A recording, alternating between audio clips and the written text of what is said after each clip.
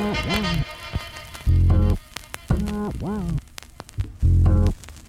everyone, this is Jonathan Capehart, and welcome to this bonus episode of Cape Up. The National Museum for African American History and Culture opens Saturday in Washington, D.C., and its founding director, Lonnie Bunch, is my guest. We talk about how the museum went from idea to completion, how he went about gathering the artifacts that tell the history of a people and a nation, and what happened when he visited a man claiming to have possessions of Harriet Tubman. And literally, I am so jaded. I'm saying, oh man, what am I doing here? He pulled out one box, not a big box, one box. And he starts out by pulling pictures of Harriet Tubman's funeral that no one had ever seen. Well, he's got my attention. If there's an overall message of the museum, it is this from Lonnie Bunch. This is a story that is too big to be in the hands of one community. It really is the story that has shaped us all.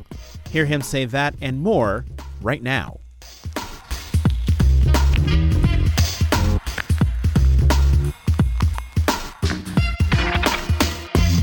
Lonnie Bunch, thank you so much for being on Cape Up and having us into your fabulous new museum. Thank you. Welcome. How does it feel to finally have this day here, the museum opening? It is unbelievably humbling because so many people contributed to this, and that in many ways, I always knew this day would happen, but that's because I'm good at fooling myself. But how many years did it take? It took more than 10 years to... Well, it's taken 11 years since I started. Mm-hmm. And so that's when the whole process began. But so therefore, it's been the longest time you could ask people to keep working on something until they see the fruits of their labor. Mm-hmm. Now let's talk about the museum itself. Back in 2012, you told the Washington Post, I want people to realize this is who we are as Americans. I'm not creating an African American museum just for African Americans. Given everything that we've been through since you said that, do you think people realize this now? I think that now there's the realization that everybody is shaped by this story, and that what happens in a small town outside of St. Louis shapes what you do in San Francisco and New York. So for me, this has really been a chance to say, this is a story that is too big to be in the hands of one community. It really is the story that has shaped us all. And I think people now see that. And that's part of the excitement that's happening now as a result of people getting very pleased that the museum is about to open. Mm-hmm. Oprah Winfrey once said to me that you don't know the wave that's going to hit you. And just when I walked out there and literally saw 350 people in an auditorium that's always been empty, suddenly I began to understand that, yep, my life is changing. And as a result of somebody who prefers to be behind the scenes, I'm much more visible than I ever thought I would be. And I just have to learn to get used to that. I was going to say, how comfortable is that for you? I mean, you're a curator. You're someone who's digging in basements and attics. That's right. And things Let like me that. stand in the corner and write my book or give a lecture. So this is really tough for me. But first of all, I know it's part of the job. But secondly, it also really does speak to the excitement around this museum, around this subject. And so I'm just going to have to get used to it. Mm-hmm. My daughters tell me smile and enjoy it. And then there's a second wave that's going to hit you. And that is once people start cycling through the museum and then they start posting their reactions, they start sending in the letters, leaving the phone calls, and all that work, a decade's worth of work, is going to be reflected back at you. What's the one thing you're hoping you will hear from the people who come to this museum? That by going through the museum, by wrestling with the questions we raise, that they're changed, that they understand that they're part of a bigger story, or they understand that even if you were white Southerners who grew up in Texas in the 1970s, the story of slavery is still your story as well. Mm-hmm. I interviewed Franklin Sermons, who's the director of the Perez Art Museum in Miami. And you're shaking your head. You know exactly who he is, and he'll be on a future episode of Cape Up. But one of the things we talked about was the idea of a 21st century museum and how excited he was to be able in Miami to create that from scratch.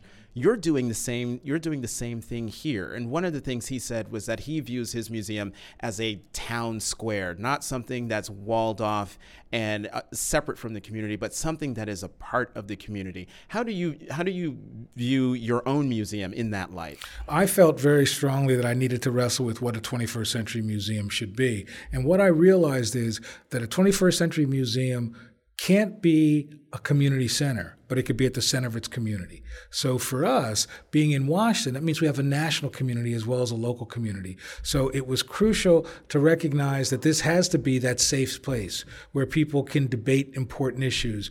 One of the great joys of the Smithsonian is we're the great convener. We can call any group, anybody to come and wrestle with any question. So for me, the museum's job is to use the history to contextualize today, but to make sure we bring together people so that we can actually find a way to give history as a tool to help people live their lives. Mm-hmm. And in a way of telling that history and telling these stories is through museum exhibits and the artifacts. How did you go about finding all of the things that populate all the floors of this museum?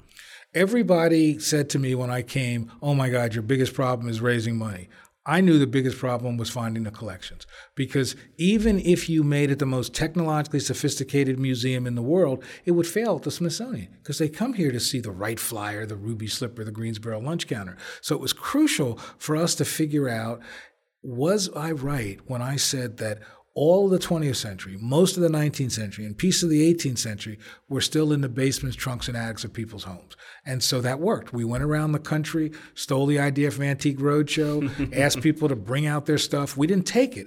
We helped them preserve Grandma's old shawl, that wonderful 19th century photograph. What would happen is then people would get excited and they'd say, "Well, do you want it?" And we would say, "Give it to local museums first." Then if it was really significant, it came back to DC. And that then got us visibility. Because if you do it and maybe 300 people show up, but it's in the front page of the Charleston Courier or whatever, and so then people began to call us and say, "I have this, I have that." And so ultimately we were able to collect 40,000 objects, of which 4,000 will be on display in the museum. Incredible. What was the one phone call or email or message about an artifact that took your breath away? I mean, I know for me, if I got a phone call that said, "We have Harriet Tubman's shawl," I'd pass out. Yeah, well, I did. I mean, because I really believe when I got that call that the guide was wrong. There's no way he had Harriet Tubman material. I just knew that. As a 19th century historian, I was so sure. And I said to my staff, "We shouldn't go." And they said, "Well, think about it." So I said to the guy, I said, he was a great collector. I said, "I'll come." So we go to Philadelphia, and literally I am so jaded. I'm saying, "Oh man, what am I doing here?" He pulled out one box, not a big box, one box. And he starts out by pulling pictures of Harriet Tubman's funeral that no one had ever seen. Oh, he's got my attention. And by the time, and he'd pull out things that would be so small. He pulled out a knife and fork that Harriet Tubman made that she would carry with her when she went into the South to free the enslaved. And then he pulls out this hymnal that had all those spirituals that she used to sing. And Harriet couldn't read, but she had that hymnal for 50 years about, what she would say, "Swing low, sweet chariot," or "Steal away, Jesus." That took my breath away. How do you not cry? Oh, I cry all the time. They call me Mr. Tissue. I mean, basically, the reality is that these things are unbelievably moving. And so what I find more than anything else is so humbling that people trust us.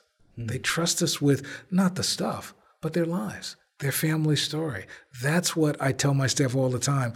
Treat this with respect, because what you have is you get to hold people's culture in your hands. One of the things at a dinner that I went to when you were drumming up interest in the museum and you had the artifacts there, you had Harriet Tubman's shawl, there were things you had there that I hadn't considered were part of the African-American story. Several sort of cases made of metal or of leather where freed slaves kept their freedom papers. Yeah. I think that part of the job is to help people realize that they all have history, and that things in their house may not come to the Smithsonian, but they need to be preserved because they're part of this. And for me, that Freedom Paper story just may be the one that moves me the most. This is a man who lived in Loudoun County, Virginia, just 30 miles away, and he gained his freedom in the 1850s, and he was told, this is the only way you're going to prove you're free. So suddenly he had to carry it everywhere, and he was terrified. What if I ripped it or I lost it or it sweated and I tore it? So he actually made what he called a tin wallet. He made a handmade tin wallet, and he would put this in there every morning, carry it with him during the day, and at night he would come home and take it out and tell the family, this is the key to our future. And to have something as small as that, yes, that's not a huge slave cabin. But in some ways, that story is even richer because it helps us understand how do you humanize those stories? Well, by telling the story of a particular family is the best way to do that. And how do you want people to experience this museum? When they walk into those doors, where do you think they should go first? I think that if I had my druthers, I'd have people go downstairs to the history galleries to get a kind of narrative, to get a kind of overview so that you can understand how this history has swept the country from the 17th century on. But then I'd go upstairs and I'd tap my toes to Duke Ellington or Louis Armstrong or something like that. That's what I try to do. And, I learned two things about you that we have in common, kind of. First, your birthday is the same day as my mother's. Oh, no kidding. Yes. And then you were born in Newark. Yes, indeed. So was I. No kidding. Yeah, where did you live? I was born in Presbyterian Hospital, lived on Jelloth Avenue until I was 5, and then we moved to Belleville.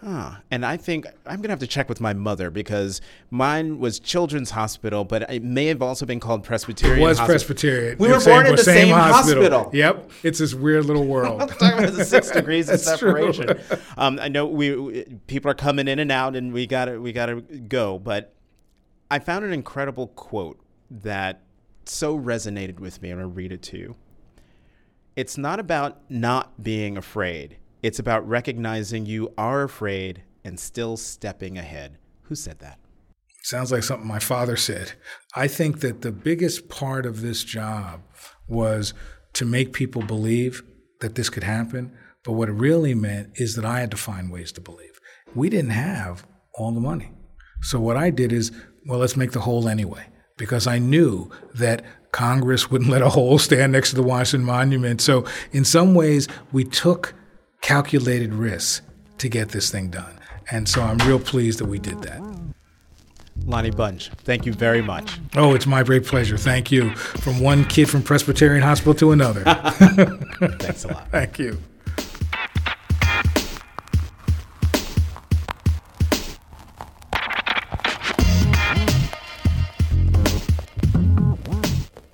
Hey everyone, it's Jonathan. In the interview you just heard, Lonnie Bunch spoke about how history is still in people's homes. Was I right when I said that all of the 20th century, most of the 19th century, and a piece of the 18th century were still in the basements, trunks, and attics of people's homes? As part of our reporting on the opening of the museum, the Washington Post invited people across the country to share the objects that tell their own experience of Black history. In our new podcast, Historically Black, a co-production with APM Reports, you can hear about some of the objects and the stories behind them. My name is James McKissick, and the object that I submitted was a slave deed of sale from my great-great-grandfather.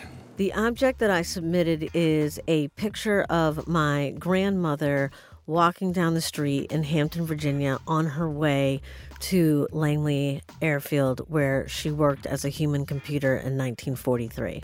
Want to know more? You can find Historically Black on iTunes and anywhere else you listen to podcasts. You can also see more stories on WashingtonPost.com/historicallyblack or see all of our coverage on the Smithsonian's National Museum of African American History and Culture on the Washington Post's website. Wow.